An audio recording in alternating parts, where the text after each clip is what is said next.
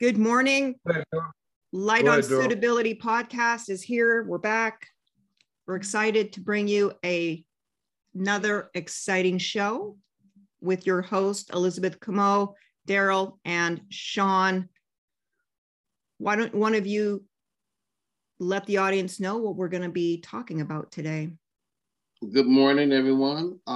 Today, we're going to talk about the recent phone calls we've been receiving from inmates and inmates' families in relation to COVID still being existing inside the prison system, inmates being shuffled around, inmates not being able to participate in self-help programs, and for those who are going to the parole board, how to stay prepared for the parole board without allowing yourselves to slack up or to get sidetracked or prevented from performing your mission. Because the goal is to get out of prison, first and foremost. And then we're gonna go through a series. We covered this before a little bit, how Sean and I dealt with the COVID-19 when we were in prison. But now that we're looking at it from the outside, we see that there's more that can be done or should have been done. Sean, and you're looking real good today, bro. I gotta tell you, man, you dressed up nice. Thank you. Thank you, brother. Yeah, so we just want to encourage the family members and the brothers and the sisters that's incarcerated to, we know it can be frustrating. We know it can, be repetitive or being moved around, but always try to look at the glass half full. And so though you may be locked down, you can't get your movement, you can't go to the groups, but there's things that you can do. And so you can go get books, you can read books, write book reports on them.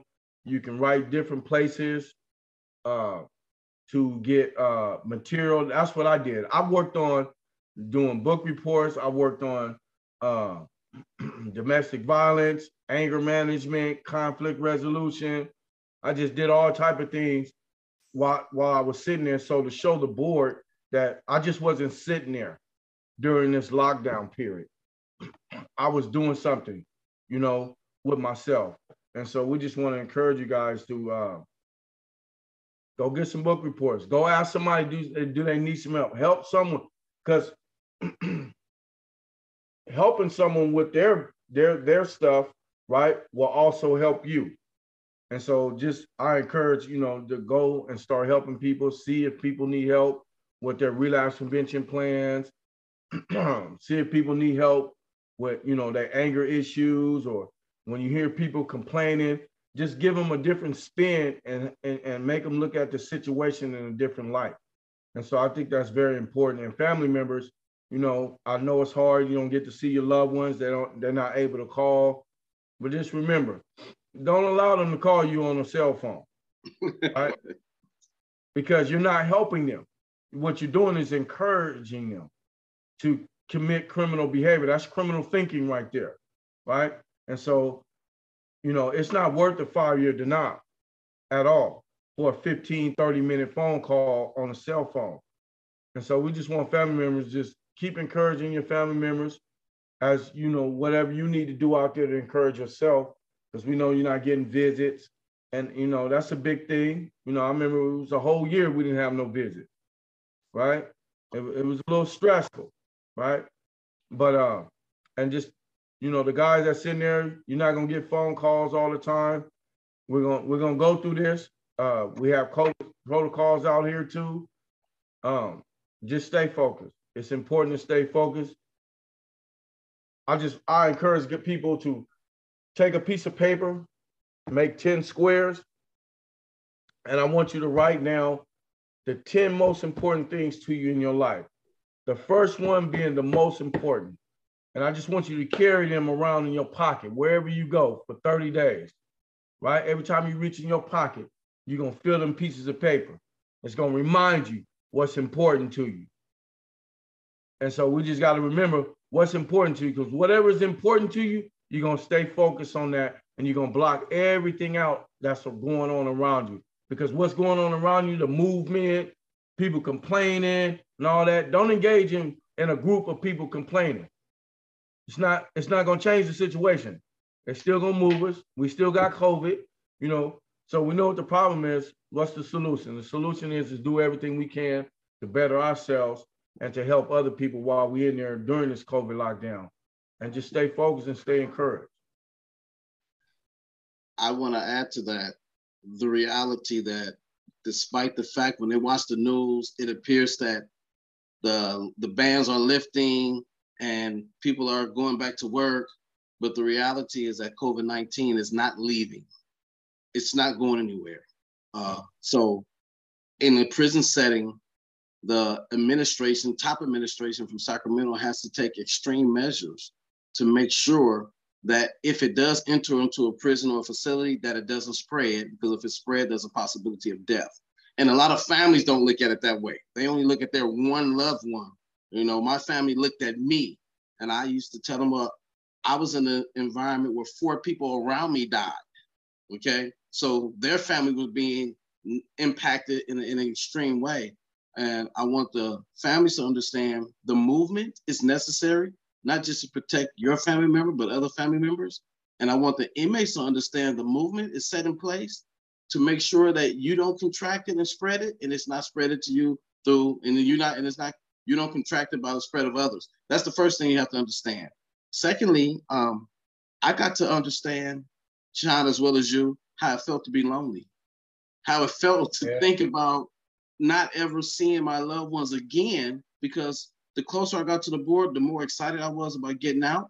But with COVID being in existence, I was like, wow, what if I get out and I don't have family? So I really mashed on the gas to make sure that I was equipped mentally and emotionally to exit and then possibly be on my own. Because people don't think like that.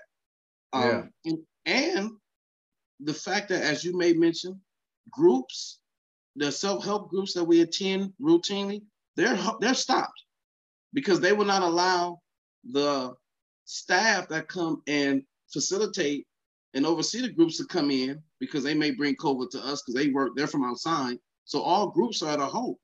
So like you said, we committed ourselves to doing book reports to show the board, hey, not only am I reading books, but I'm doing reports on the books because I can't go to group. And going over our notes from the other groups and sharing it with people, because it is stressful. You can get upset, but getting upset doesn't help you. And you want to stay as positive as possible. And like we were talking about earlier, the necessity of going through those 12 steps, whether you are a sufferer of alcohol, drug addiction, sex addiction, because many people have different addictions. Our addiction was criminality.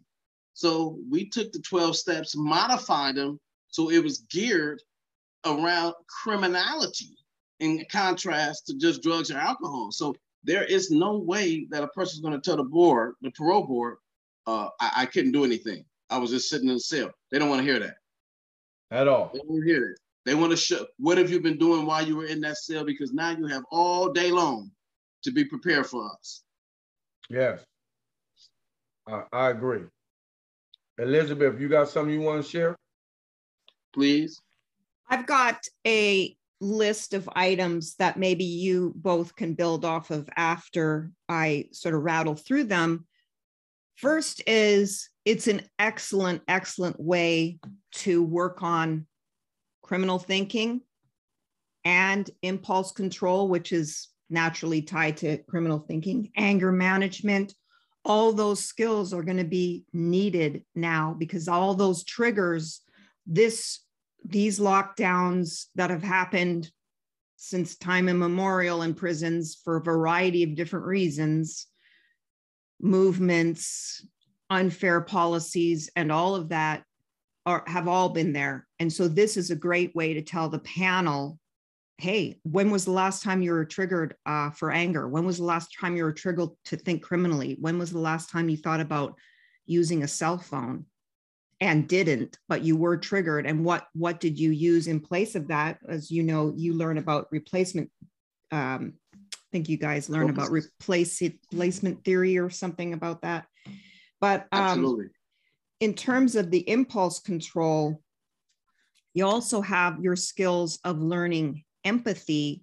And one of the things one of Daryl or Sean mentioned was, oh, my family is worried about me, but other people's families are worried about them. But then take that even a step further to the victims' families, because the majority of, like I said, you, Daryl, you, Sean, and the majority of my clients are not in prison for possession of marijuana.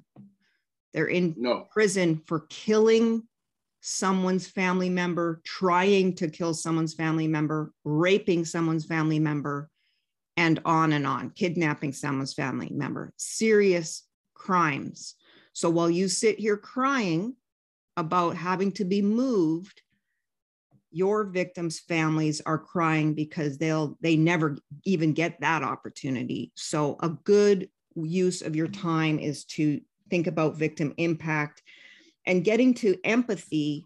The officers, like Sean was saying, don't sit around at the lunch table talking about the officers being the problem, because it's not the problem. And as Daryl said, there's just a lot of mechanisms in place that CDCR has to implement. Whether officers think it's a good idea or not, they have to follow the rules, right? Because otherwise there's consequences. They're going to be fired. CDCR has to follow the rules. Otherwise, if there are deaths, they're facing lawsuits. Someone's family member is going to be mad because someone else didn't want to move. They didn't want to move. They want to stay put. This is so unfair, right? So think about those things. And then in terms of, cell phones, there's money for cell phones, but why isn't there money for books, workbooks, self-help classes on the outside, the $50? Because we know that cell phones are not free.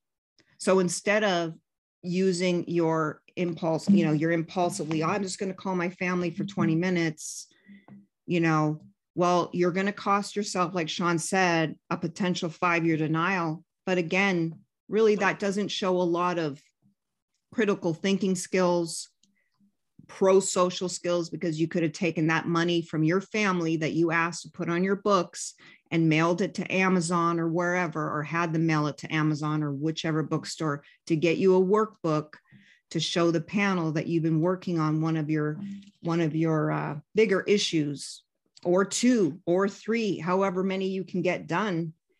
Self-help correspondence, if you don't have money for cell phones, regardless, right? You just don't have money because you don't have family, or you don't have a job for whatever reason, or you're just making your 13 cents an hour and it's just not enough for a $50 book or a $20 book or anything like that. There are free self-help correspondence classes, and there's a lot of them. And if you've already done one and it's the only one available, do it again and do it again. Exactly. And share it with someone else. Bring it to the yard. Like we're saying, when you get your 1 hour of wherever you get your 1 hour on the yard or whatever, get with someone. Don't go to the basketball court. Go around, get on whatever benches you have available and sit with someone or 2 people that are going to board, and start working really hard and dig deep, because a lot of my clients, they take the classes. They memorize the material, but they don't really understand it on that deeper level that the panel's looking for in order to have a conversation and really start not practicing, using this time to practice scripting your testimony. Use this time to learn to figure out how you feel, identify feelings, make real connections, not this superficial scripted testimony. Really dig deep and really ask yourself, why did I join a gang? Why did I have to join that gang? Why did I stray off from a family that wasn't the greatest, but my siblings didn't do it? Why did I do it and they didn't do it? And that again always comes back to those character defects and things like that. But you can't get there unless you spend the time talking about it. So I am going to turn it over to the 2 of you. I know I kind of loaded it up, but that was the list of items that I gleaned from listening to the both of you. Thank you very much, Elizabeth. Very well done. And before Sean takes over, I want to reiterate about cell phone usage, because I know right now it's a troubling time. And when we're on lockdown in certain prisons, you can't call your family. And I want families to know It is a crime. When I got caught with a cell phone, they will go back and look at those numbers that were called. And it's the same phone number that you give on your visiting contract. You will be taken off the visiting list. The inmate, myself, will go to the parole board after being caught with it, found guilty. I will receive a 5-year denial, 7-year denial, 10-year denial, just because we wanted to talk to each other. But the biggest thing in this, from the deeper psychological perspective, if I ask my loved one to help me retrieve a cell phone, I'm actually commit a crime, which means I'm making you a new victim of mine. So we're not going to do that. And families, I want you to understand, don't become victimized and don't victimize the person in prison by making us feel guilty because we're not using the cell phone. I heard that too. Okay, I heard that too. Don't do us like that. You want us on the street, be firm with us. And instead of spending all that money, help us get self-help material.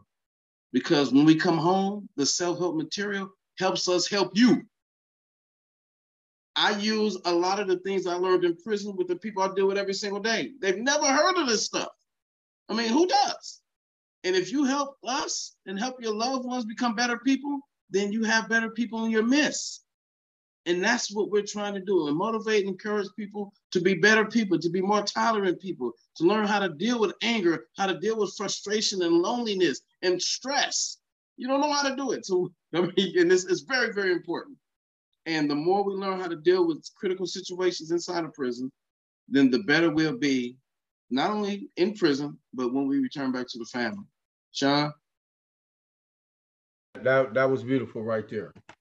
Yeah, and so I heard Elizabeth speak about the impulsiveness, grabbing a cell phone, doing this and doing that, right?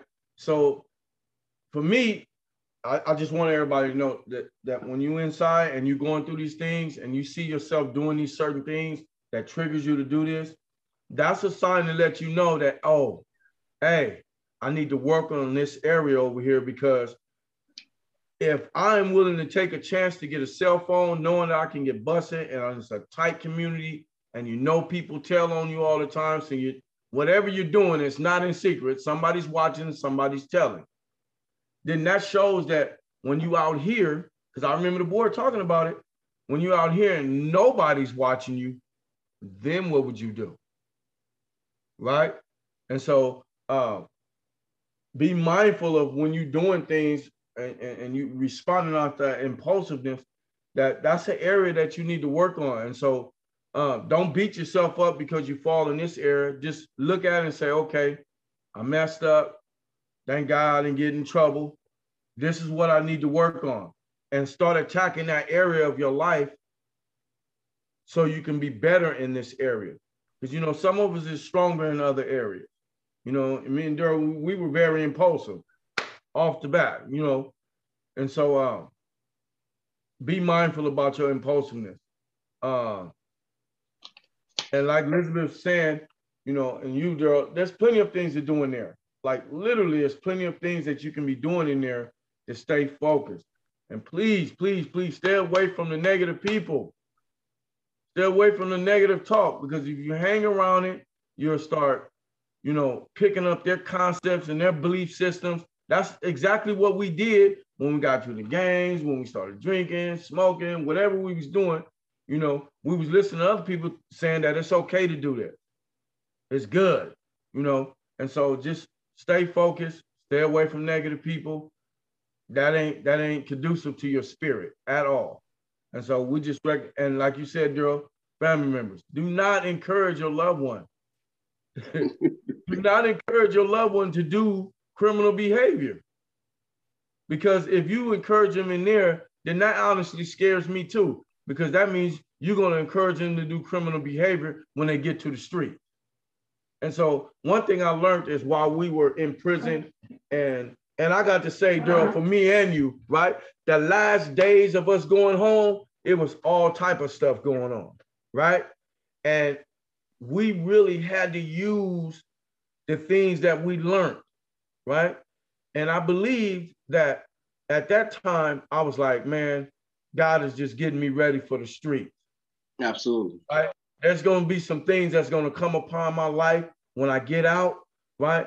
that I'm going to have to utilize it. And so he's already conditioning me to think, stop, pause, think, and not respond with impulsiveness, right?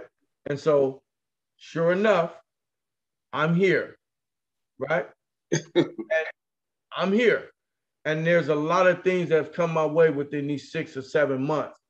And I am really thankful that I experienced a lot of it going through some of these things inside before I got outside. And so, and the reason why I said that is because I got through it the first time and the second time, right? I know, so I'm encouraged that I know I get through it again and again and again and again. Most definitely. Most definitely. Right? And so yes. That's encouraging.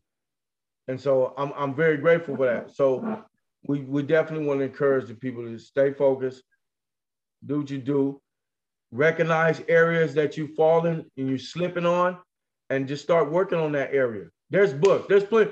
You can't tell me listen, there's so many people in there with self-help books, and so many people in there with different places that you can write to get some curriculum to help you on. I know it is. But if you hanging around the dudes that smoking weed, drinking wine, and talking about the police complaining, no, they don't have nothing. They just got butt books and all that old stuff, right? But if you put yourself around the right people that's going in the direction of going home, there is plenty of books, plenty of people that you can write that will send you curriculum that will help you out. You just got to put yourself in the right position. And you're absolutely correct, Sean. I'm gonna suggest something, and this is something that I did because we were moved. I was probably moved about 8 times, from yard to yard, cell to cell. Sometimes they'll throw me in and put me in a cell with someone who just told me I tested positive 5 days ago. I'm like, well, what am I doing in here with you? But critical issue. If you refuse, you tell the officers, I'm not moving. I refuse to. Then you're going to the hole. You're going to be written up, and the parole board will look at you, even if you come up with a good reason. They're going to say, well, if you refuse to do this, you're going to refuse to do everything when you get out of here. So we're going to give you a couple of years to think about it. But that's one thing. And they will give you a couple of years to think about that refusal, because it shows that you're not amicable. You're not easily to follow rules. And we want to do that. And that did just happen to a colleague of mine as well. Her client refused. Yes. Probably a good reason, maybe not so much, but he didn't want to move. He felt like his life was going to be in danger. And well, the panel didn't see it his way. So he got 5 years to think about that. Absolutely. And you know what? We forget about the victims. We forget about not only the victims, but the victim's family. And Elizabeth, thank you for shedding light to this in a different area than me and Sean even thinks about. Because I'm complaining that I'm getting moved, but I was in prison for murder. My victim can't move anywhere in that grave. My victim's family would probably love to hear that they get moved around, in contrast to just silence. So we have to become empathetic and have to put ourselves in different people's shoes so that we can understand we still have an opportunity that many people don't have. And not only that, but one of the things I did was I began writing each day how I felt about what I was going through while I was locked down for COVID. Each day I wrote down, okay, today I'm feeling this way. Or when something happens, I say, hey, right now I'm being triggered by so-and-so with his shenanigans or his antics, and I'm a deal, and I refer back to this. And it was to myself. Because a lot of times I didn't want to talk to people. I sat there with a mask on and a bandana. Trying to protect myself, So I just wrote things down. And at the end of the week, I would look at it and say, wow, this is me. So I was learning more and more about me and how I deal with issues. And sometimes I was looking and said, well, I got really frustrated right here. I got to make sure this doesn't happen again. So we want to take every opportunity while we're incarcerated to learn as much as we can about ourselves. Like our previous guest, David, talked about self-awareness, so that we can be equipped with the tools, like Sean said. When you come home, everything's coming your way. And if you don't go through the necessary challenges and phases and stages inside of prison, you're gonna succumb to them. You're gonna fall weak. You're gonna fall weak to them, and who knows what the reality or outcome may be. I would just say too, if you're stuck in a cell and the guys moved in and you're worried about, you know, catching something or whatever it is. I mean, you always were worried about it, right? There's all norovirus and the other other one in 2009 and MERS, whatever it was. And I mean, every time I went to that prison, they said, oh, we have this outbreak, that outbreak. And it was long before any of the other COVID stuff. So I would just say, you know, you're bored in your cell, you've worked as much as you can, your brain is, you know, fried on something. Scrub your cell down, you know, wash your hands, whatever, just because, you know, the reason we wash our hands is because we're constantly touching our eyeballs, our crevices, because we're like monkeys, right? So just go, okay, I'll wash my hands. I'll set a good example for your cellmate. Scrub the cell down, whatever. Find a way to be the positive solution in there over a difficult situation. And I think that there are officers, and I have seen them. I've seen the chronos in some of my clients' files, laudatory chronos saying, in times of real stress and strife, this person rose to the occasion and he never complained and he just moved and he was helpful to the institution for us. And he got a laudatory chrono for it. So that is also possible. They don't always have time and the movements don't always make that available because the officers don't have an opportunity to view that, but you can use it as an opportunity for that as well to shine in a difficult situation. Absolutely. Absolutely. And that's something to be taken advantage of also. Because Sean, you mentioned you were doing that when during COVID, you were being let out. Exactly. But I wasn't doing it for a chrono. So I just want everybody to know, listen, everything's about not a chrono, right? It's about showing the character of person you are, right? And so, yeah, I was doing the groups. I was doing this to get the chrono. The only reason why is because I needed to show the board that I was doing something with my life. But me being in the groups, me doing the curriculums, me helping people, like I didn't get chronos for helping people on the side notes and all that, right? The board don't know nothing about that. I was doing all this because I owe that to my victim, right? And I owe that to my family, to the victim's family, and I owed it to myself, most importantly. And so when you in there, you helping the officers and you calming down the little, like you used to do, Daryl, you was the chairman. Oh my God, you know, I was the chairman. You know how we hear all the complaints and it's always the officer's fault, it's always, but nobody wanted self-responsibility. But we was always putting out fires. The staff was calling us to go put out the fires, right? Absolutely. And so we were doing that not in defense of staff or not in defense of these people. We were doing it because them were the type of men we were. We had absolutely, and still are. Because we were instigated at one time. You know what I'm saying? And so it just shows character on who we are. It wasn't for a chrono, because if that's the case, we should have had a whole lot of chronos for the stuff me and you did. Exactly. So it wasn't about a chrono, it was just about making our yard peaceful. And that's what we did. Our yard was the most peaceful yard at the institution. At the institution. And you know what? Those groups, all that. Sean, I got a call and the guy was like, "Are you so-and-so?" Because I was listening to the podcast and it's like, I say, "Look, bro, that's me." And I just want to say this for our listeners, because, you know, we weren't no goody two-shoes. You know, we didn't just come to prison and follow all the rules. I went to prison and unfortunately, I broke every rule that I could break for many, many years. I did everything that I could do, thinking that I was fighting against the system. But the reality was I was fighting against me. And I was fighting against change. I was fighting against maturity. So I don't want to make it appear as if we just get on the podcast and we just got all the answers. We want everybody to just be like sheep. It's not like that. I mean, experience is my best teacher. And I've learned that if my family, my loved ones, my life is really important to me, then I need to behave like that. Okay? I need to behave like that. I need to adapt new characteristics and new understandings of life so that I could be a person that my mom would approve. You know, not just CDCR, you know, not my family, not the people who say they love me or the people I say I love, but I want my mom to be happy with her son who brought her disgrace. So what we're talking about going through this process of COVID and maintaining our composure and continue to learn, this is so that we can take that shame and that guilt and that pain away from ourselves and our loved ones. Yeah. Okay? I mean, really, because I really want people to understand this. You know, we're not getting paid to do this. This is just real, you know, two real people who've been through it saying, hey, this is a way to get yourself together so you can get out because it's good out here. It's good out here.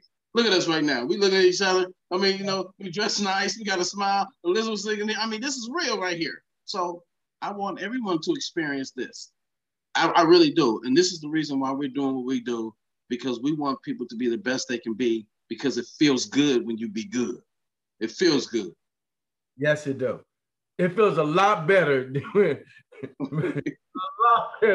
when we were screwing up versus, you know, when we started making positive change and changing, you know, help change everything and being out here smiling, living life, enjoying with our family. That feels a whole lot better. Like that's like I can't even describe that feeling. You got to come out and experience it. But you can't get out unless you go through the steps. Unless you put yourself through the process that Elizabeth was talking about. Unless you get serious and change, you will not be able to get out. And if your change is not sincere, they're going to pick you apart in the board. If all you did was memorize and you had no in-depth understanding, they're going to pick you apart and they're going to send you back to the drawing board and say, come and see us again in a number of years. Because we want everybody to understand that these commissioners and these DAs, they sit in thousands and of board hearings. They didn't heard the slickest slicks. You know what I mean? Heard the dumbest dumbs. Like they didn't heard it all. There's nothing slick under the table that you can come in there and think you're going to get over on them. They know, because when it's real, it oozes out of you. You can feel it. You can feel the aura of a person when they change their life. And when you talk to them, it's just like us. When we talking to somebody, we can tell within the first 15, 20 minutes of where they at in their life and what type of person they are. You sitting in there for 2 hours. It doesn't take 15 minutes, bro. Listen, we're talking to people, immediately you know. Oh, exactly. Immediately you know. And immediately they know. So, and immediately, and I'm again, and family members, don't be blinded, because immediately you know also if your loved one has changed. Yeah. And you know, and you know it better than anybody. You know it's better than anybody. Yes. Don't be like, because that's my loved one, and no. Want your family member to change. Remember what your family member did. Remember they created victims, right? Absolutely. They made you their victim too. Don't forget that, right? That's right. You know, they made you a victim. So you will want them to have change, because when they come out here, you wouldn't want them to revert back to what they was doing at all. And so that's very important. And just to wrap it up too, on sort of following with all of this, is if you're a family member and you've sent in a support letter saying my loved one has changed, and you mail it off to Sacramento 6 months before his hearing or whenever, and then you are writing that letter saying he's changed, providing the cell phone to him or her to use within that period of time, then your loved one gets caught with the cell phone that you provided or you knew he was using because you encouraged that.